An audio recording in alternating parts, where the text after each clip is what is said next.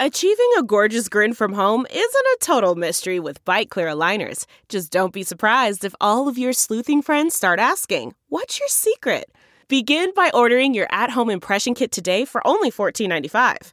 Byte Clear aligners are doctor-directed and delivered to your door. Treatment costs thousands less than braces. Plus, they offer flexible financing, accept eligible insurance, and you can pay with your HSA FSA. Get 80% off your impression kit when you use code WONDERY at Byte.com. That's BYTE.com. Start your confidence journey today with Byte. Delve into the shadows of the mind with Sleeping Dogs, a gripping murder mystery starring Academy Award winner Russell Crowe. Now available on digital. Crowe portrays an ex-homicide detective unraveling a brutal murder he can't recall. Uncovering secrets from his past, he learns a chilling truth. It's best to let sleeping dogs lie. Visit sleepingdogsmovie.com/Wondery to watch Sleeping Dogs, now on digital. That's sleepingdogsmovie.com/Wondery. A blockchain wallet to decentralize work? Good evening, I'm Pete Rizzo, and this is Late Confirmation from CoinDesk, bringing you today's top stories. On today's program, a blockchain version of an app store aims to make it easier for banks to access distributed ledger technology. A crypto startup founded by Alibaba veterans has raised $20 million. And lastly, large institutions are betting against retail investors, or so says CoinDesk's researcher Adam Hart. He's here to talk about latest findings from our recent State of Blockchain report. But first, a word from our sponsor, Said Business School at the University of Oxford. Master Financial Technology online with a 10-week Oxford FinTech program. Interacting with an international cohort of business leaders and over 60 guest experts, you'll gain a practical introduction to key financial technologies and their business applications. The first major app on Blockstack launched today is promising to disrupt future models of employment, bringing it more in line with a decentralized ethos.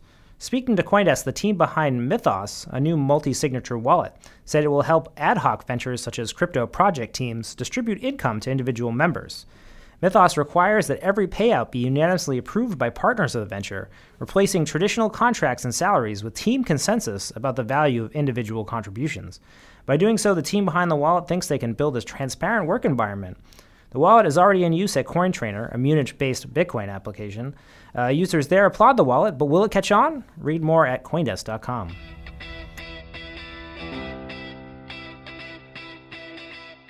A blockchain app store backed by IBM aims to help connect banks and fintech and software vendors.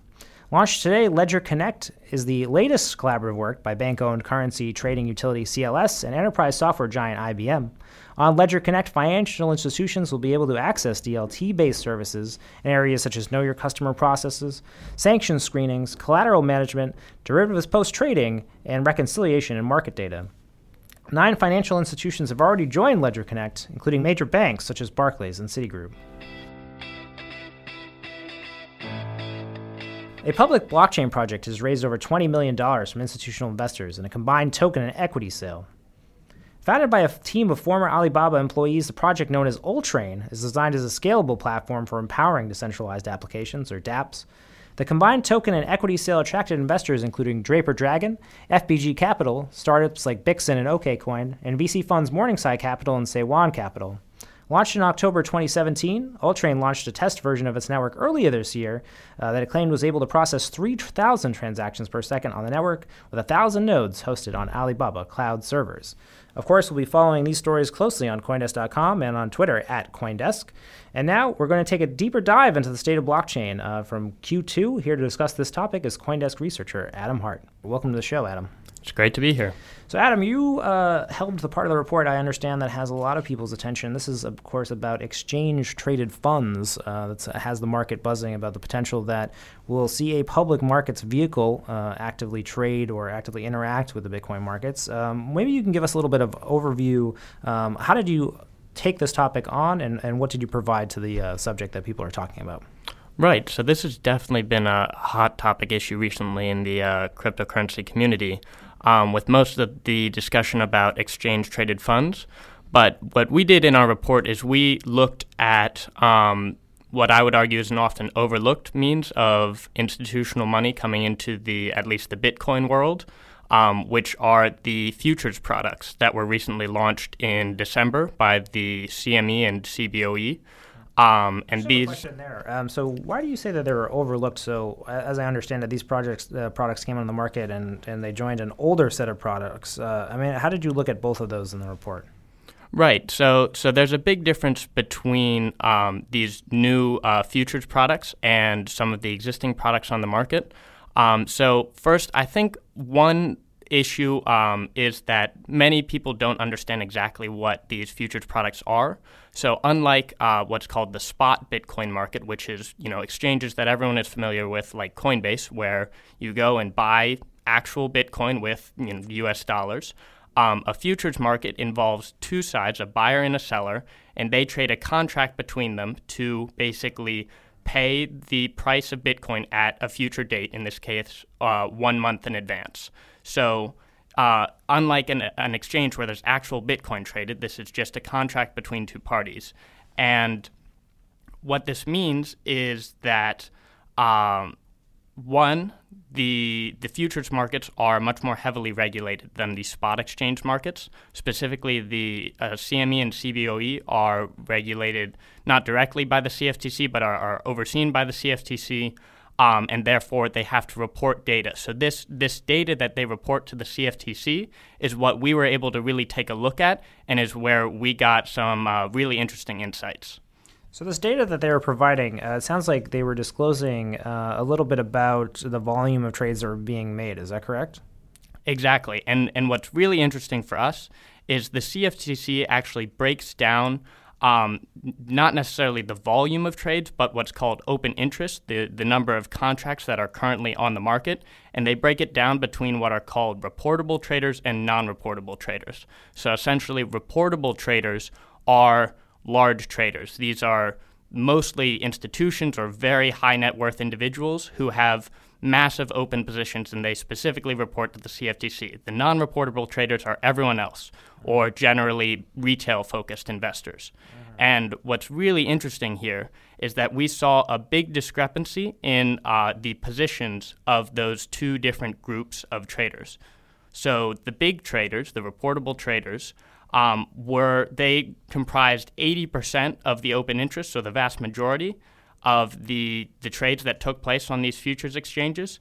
And the large institutions, somewhat predictably, were in the sum, they were slightly short Bitcoin. They were betting on the price of Bitcoin going down, whereas retailers, by a 3-to-1 margin, bet that the price of Bitcoin would go up. So that's a big discrepancy between institutional money and the smaller retail money. Well, I guess I just maybe ask a follow-up question there. So when you're saying smaller retail money, isn't this true that these would also be high net worth individuals who are using these products? So is it true that to say that these are retail investors, maybe mom and pop? I guess how do you know, or what do we know about this category of retail trader that you were looking at? Yeah, that's an excellent point. And again, we don't know for sure that they are absolutely retail investors. All we really know is that they fall below the CFTC's reporting requirements, which means they aren't big institutions and they aren't very high net worth individuals who use lots and lots of futures. Now, futures may seem like a very complicated product, but there are most certainly retail investors involved in futures across the board, not just in Bitcoin, but in foreign currency trading and commodities trading these are day traders who they go on and bet money on futures markets. So that's traditionally sort of the non-reportable category, but you're absolutely right that these can include high net worth individuals as well, as long as they fall below that reporting level requirements for the CFTC. Right. Let's talk about the split, I guess, because as it says, you found that the institutional traders were largely short Bitcoin, retail traders were largely long. How do you think, or what does this say about the upcoming dynamic with the ETF? Is this something where you expect there to be, any contact that we'll be looking for there as we look for what's ahead? Yeah, so one interesting note there is the ETF, again, I'm not a lawyer, so I can't speak at all to the timeline of that, and we'll leave that out of today's podcast. But with the ETF, again, for everyone who's involved, the ETFs are commonly seen as a means of getting institutional money into Bitcoin.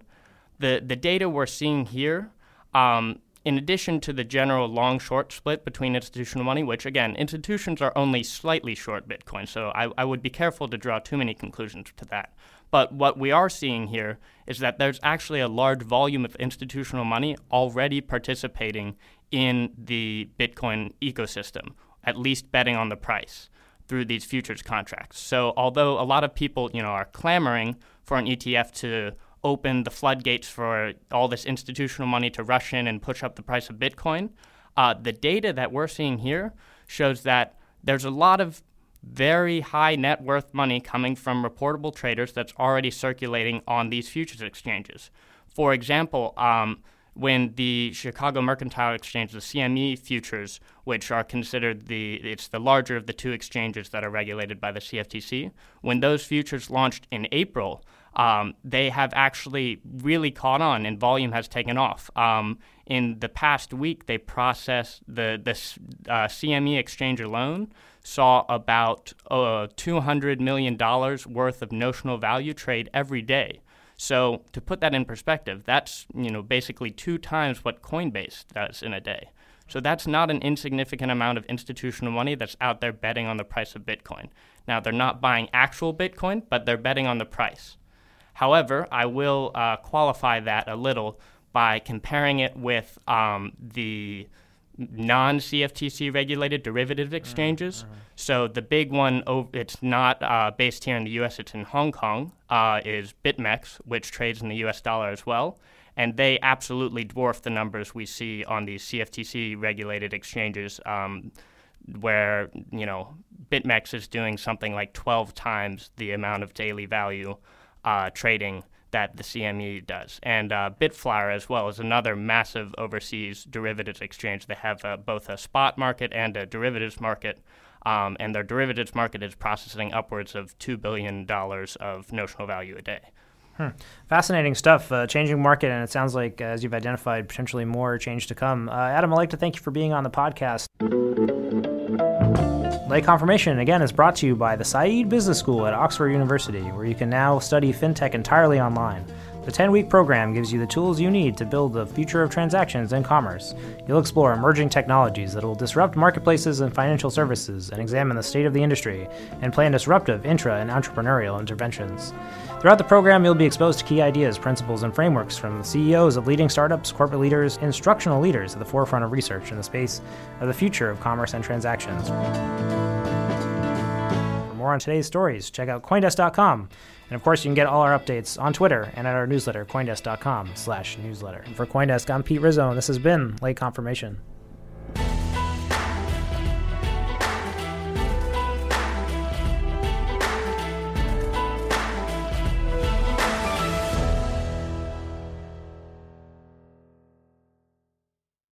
The Podglomerate, a sonic universe.